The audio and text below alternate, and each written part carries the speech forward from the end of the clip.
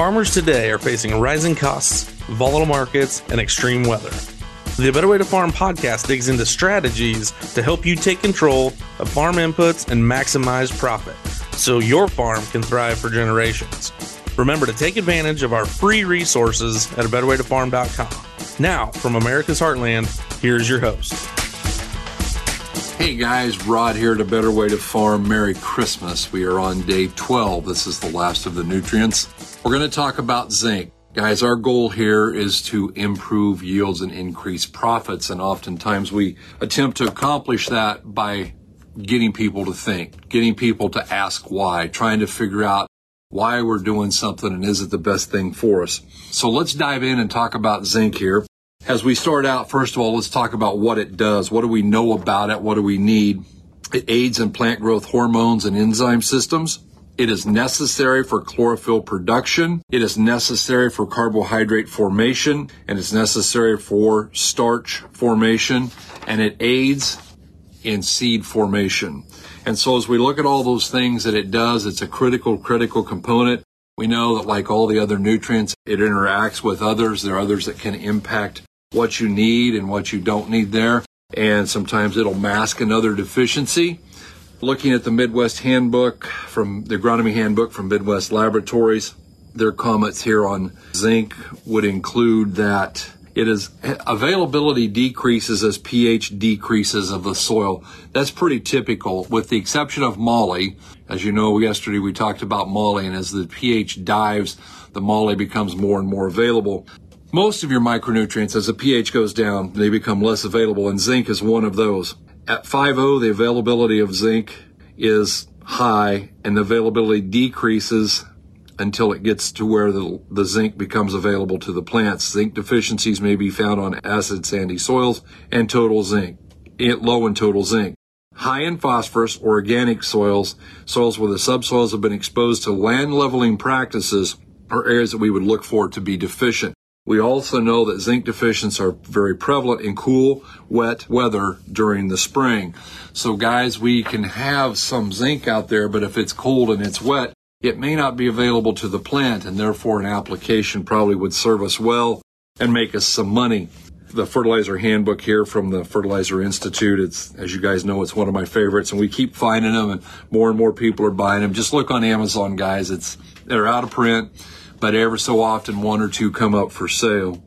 Again, the availability of zinc to plants decreases as with increasing soil pH. In other words, once we get up to, I said that wrong earlier and I apologize, when we get up to a pH of 9, zinc is basically not available.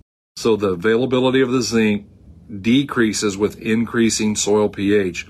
Other factors would include the soil texture and organic matter, and again, temperature and moisture really create a lot of zinc deficiencies and are much more severe in the spring on cold, wet soils. Your crops that are most susceptible to the deficiency would include corn, several bean species, cotton and flax, many fruits and nuts type crops. Some of the varieties within those are even more susceptible to those, so we want to pay attention to that. Zinc toxicity to plants is not common and may be reduced by eliminating or liming the soil. So in other words, if we're worried about getting too much zinc, we can go ahead and get that pH up where we want it, and we'll do that. It's funny because yesterday we had someone call us and they were talking about the idea of finding a product that would suppress ethylene in the plant. And the reason for suppressing the ethylene was they didn't want the plant to die prematurely. They wanted it to stay green.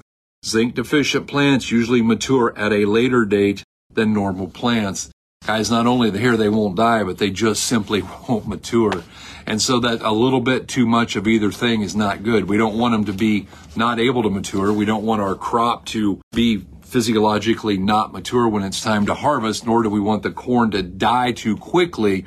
And so guys, it's all about doing the right thing. It's all about putting on the nutrients that we need when we need them in the amount that we need them, rather than try and do the wrong thing and use too much nitrogen or too much magnesium or too much of anything. What we want to do is we want to use the right amount, and therefore that plant will stay healthier and stay green a lot longer. We know that plant health comes from that. I had a great conversation with Randy today, and he talked about how when he foliar fed our 2600 with some boron and some micros in it, how much longer the plant stayed green and how it improved his yield. It's all about doing the right thing, guys. We just want to keep coming back to that and keep coming back to that. As we look into the Western book here, the Western Fertilizer Handbook, and I have no idea if this thing's even in print. I got lucky and found it on Amazon. I thought it looked like an interesting read, so I grabbed it. They talk about the fact that zinc is linked closely with iron and manganese in the formation of chlorophyll. So here we go again. Having just a lot of iron, having just a lot of manganese won't do it. Those three are linked together. So we have to have adequate zinc, adequate iron, and adequate manganese in order to form that chlorophyll. Your symptoms of a zinc-starved plant would be terminal leaves are abnormally small, often referred to as little leaf syndrome. Fruit bud formation is severely reduced, and some of your plants may have mottled leaves with necrotic or dead areas. Also, not in there, but we know that a zinc deficiency sometimes will show up as almost a white intervenal striping. And so we want to make sure that we're not seeing those visions. But guys, most importantly, please tissue test. Please tissue test. I'm going to talk more about that here in a little bit as to why we want to do that. Coming out of the Echo Farm by Walters. Zinc is now joining the crowd of elements required, in quotation marks, for healthy plant production in the conventional lexicon. Up till very recently, agronomists could not agree on its function, except to note that certain weed patterns appeared when zinc disappeared. Isn't this interesting? I've been talking about how the health of the soil is going to be discovered to be very dependent upon microbes, and I believe that. I just keep reading more and more things. Little tidbits here. My good friend Jim from Illinois said he's been finding some articles on it, and he's going to start sharing those with me. But that we're finding out that the micronutrients impact the microbial life in the soil. And they said that the only thing early on that the scientists could agree upon, the agronomist said any place that we had where zinc disappeared, we had certain weed patterns up here. Guys, that's interesting. In other words, a zinc deficiency creates more of a weed problem, and we want to make sure we're not doing anything to make those come in better. From Life and Energy, as we take a look at what he has to say about this, and we share this with you, another case worth mentioning is that of zinc. Zinc has become a highly recommended trace element by the experts and institutions. This response follows the addition of this element can be illusionary. Zinc applications may cause a deceptive visual change in the desired crop, but zinc applications may not improve the quality of the crop. The supposed zinc deficiency symptoms can actually be a nitrogen deficiency, which was caused by a phosphate deficiency. Here we are with all of these nutrients interrelated. We had a phosphorus deficiency. We know that adequate phosphorus helps take in nitrogen. We also know that adequate nitrogen helps take in phosphorus because they go in together. We know that too much of one can be at the expense of getting enough of the other. It's about getting them in the right ratio. And sometimes this will look like that zinc fixes it because nitrogen is an electrolyte and so is zinc. Therefore, the application of zinc corrects the symptoms, but not the cause behind it. And what are we looking for? Figuring out how it is we're going to fix it. Guys, this is where I said a little bit ago I want to talk about a tissue test. Guys, it's so important. So important. We do not want to be out here just applying nutrients based on what we think. Sometimes even when we see a visual, we need to, well, A, let's do the tissue test and never get a visual because we know that cost us money.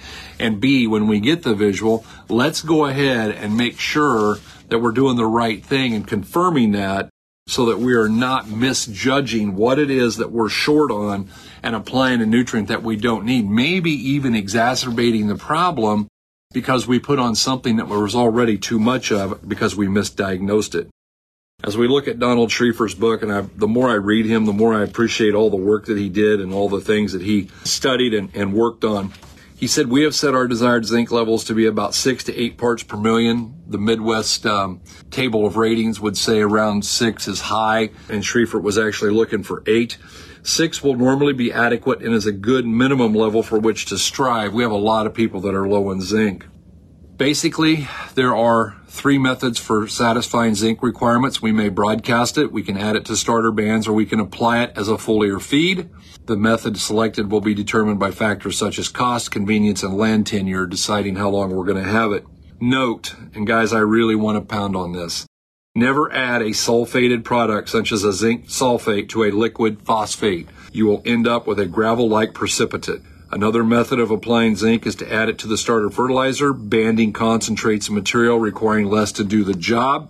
But guys, it's not a place for zinc sulfate. Zinc sulfate is going to be your enemy if you're putting it in with starter, and we don't want to do that. He also talks about the fact that using a zinc oxide is probably not the best idea because it would not become available until about the same time as harvest, which would be too late. So here we are saying, hey, putting on a lot of pounds may not do the job. A zinc oxide is not going to break down until close to fall. We want to make sure we're using the right thing there. We personally like the chelated zinc in the seed trench and then come back with a foliar feed. 1 to 2 quarts of an 8 to 10% zinc chelate per acre banded with the starter fertilizer will manage your zinc needs on an annual basis in most row crops. Another method of supplying zinc is through foliar application, and foliar application using liquid forms especially designed for this type of application is an excellent method. But guys, what do we have to do? We have to be using something that was built for this.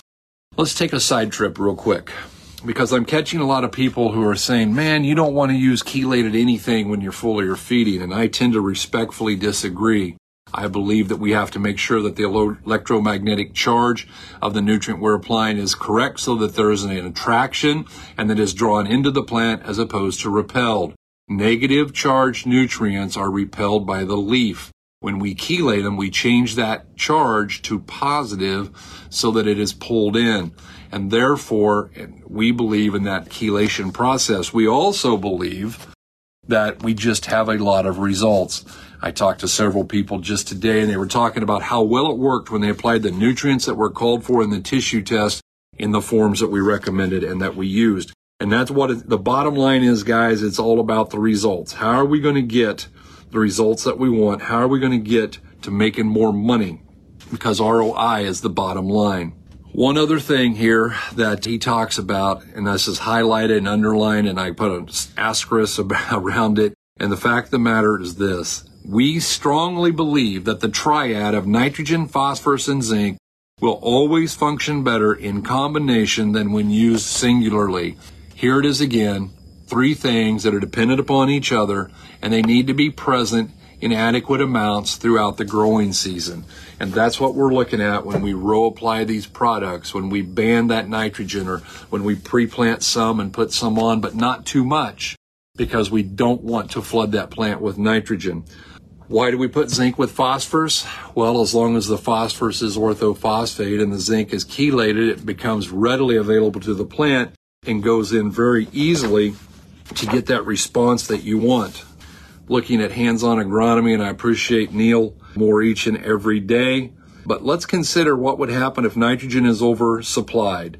First of all, too much nitrogen can induce a zinc deficiency, and zinc is instrumental in being able to absorb moisture. Therefore, if we are inadequate with our zinc, it takes a lot more water to do the job, especially in corn production.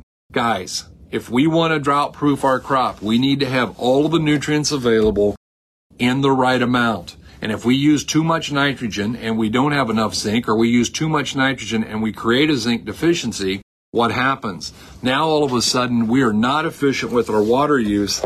And let's be real, the last few years have been pretty tough on water use. You know, we're sitting here in southeast Iowa. We've had 2.5 inches of rain this month, and we're hoping that we can get 2.5 tonight. Our ponds are dry, and it's just really dry everywhere, and we are hoping for that. But we have to utilize whatever moisture that we have appropriately. If you have high sulfur, you need high phosphorus. We've talked about that, and vice versa. If you have high phosphorus, you need high sulfur. If your soil has borderline phosphorus and high zinc, the zinc can cause a problem in that you don't get enough phosphate. But if you have really high phos levels, then you probably need to add zinc. We know that if you have a P1 test above 25 in phosphorus, that you need to add zinc to the starter. We know if you have a P2 test over 50, you need to add zinc to the starter. And that's why we're doing the research to come up with these things that make a person money when they use it in the appropriate fashion. Zinc is probably the most universally helpful of all the micronutrients audited via the soil test. When it is short, it adversely affects moisture absorption in the corn. We're just coming back to this. We really want to make sure that we're doing the right thing here so that, guys, we don't require water above and beyond what we can get by with. We want to be as judicious as we can. We want to make sure that we're getting the right amount of nutrients on, and therefore we're utilizing that water just as perfectly as at all possible. Zinc aids in the absorption of moisture along with potassium. Think of zinc as being critical in moisture situations. And guys, when we're talking about along with potassium, we're not talking about potassium chloride. We're talking about potassium. It's really important that we have the right form and not something that also dries out the soil. Zinc also helps transform carbohydrates. It regulates plant sugar, and it plays a role in the enzyme systems functioning as well with the growth regulators that are normally present in a plant and in protein synthesis. Now here we are talking about the industries wanting to sell a lot of PGRs, and we have some. I'm not railing on that idea. However, I am suggesting that a plant growth regulator come in after and above everything else done correctly from a nutrient standpoint. In other words, if we're just trying to use a PGR to hide a zinc deficiency, why don't we just fix the zinc? The zinc impacts the other nutrients. It impacts how we use different other nutrients. It impacts how we use the moisture. So let's make sure that we're doing the right thing here and that we are helping with a natural plant growth regulator, which is called zinc. Consider zinc needs, especially in your sensitive crops such as corn and grain sorghum, also in soybeans and dry beans. And as far as zinc levels are concerned, we're looking at about 6 parts per million. Guys, it's been a pleasure to do these. I'm going to see if I can fit in a wrap up here. And I hope that you have found your best Christmas shirts. Get those babies dug out and let's be festive. Let's remember why we're celebrating. Let's remember whose birthday it is. But guys, I hope that you find value in this. Got a nice email today from Jeff. Jeff lives out east and is farming out there. And Jeff, somebody from the team will be calling you. And guys, just reach out to it. I really hope that you guys are having a blessed holiday. Spend time with your family to love on them and to regenerate just a little bit. God bless you. And we really do hope you're having a better day.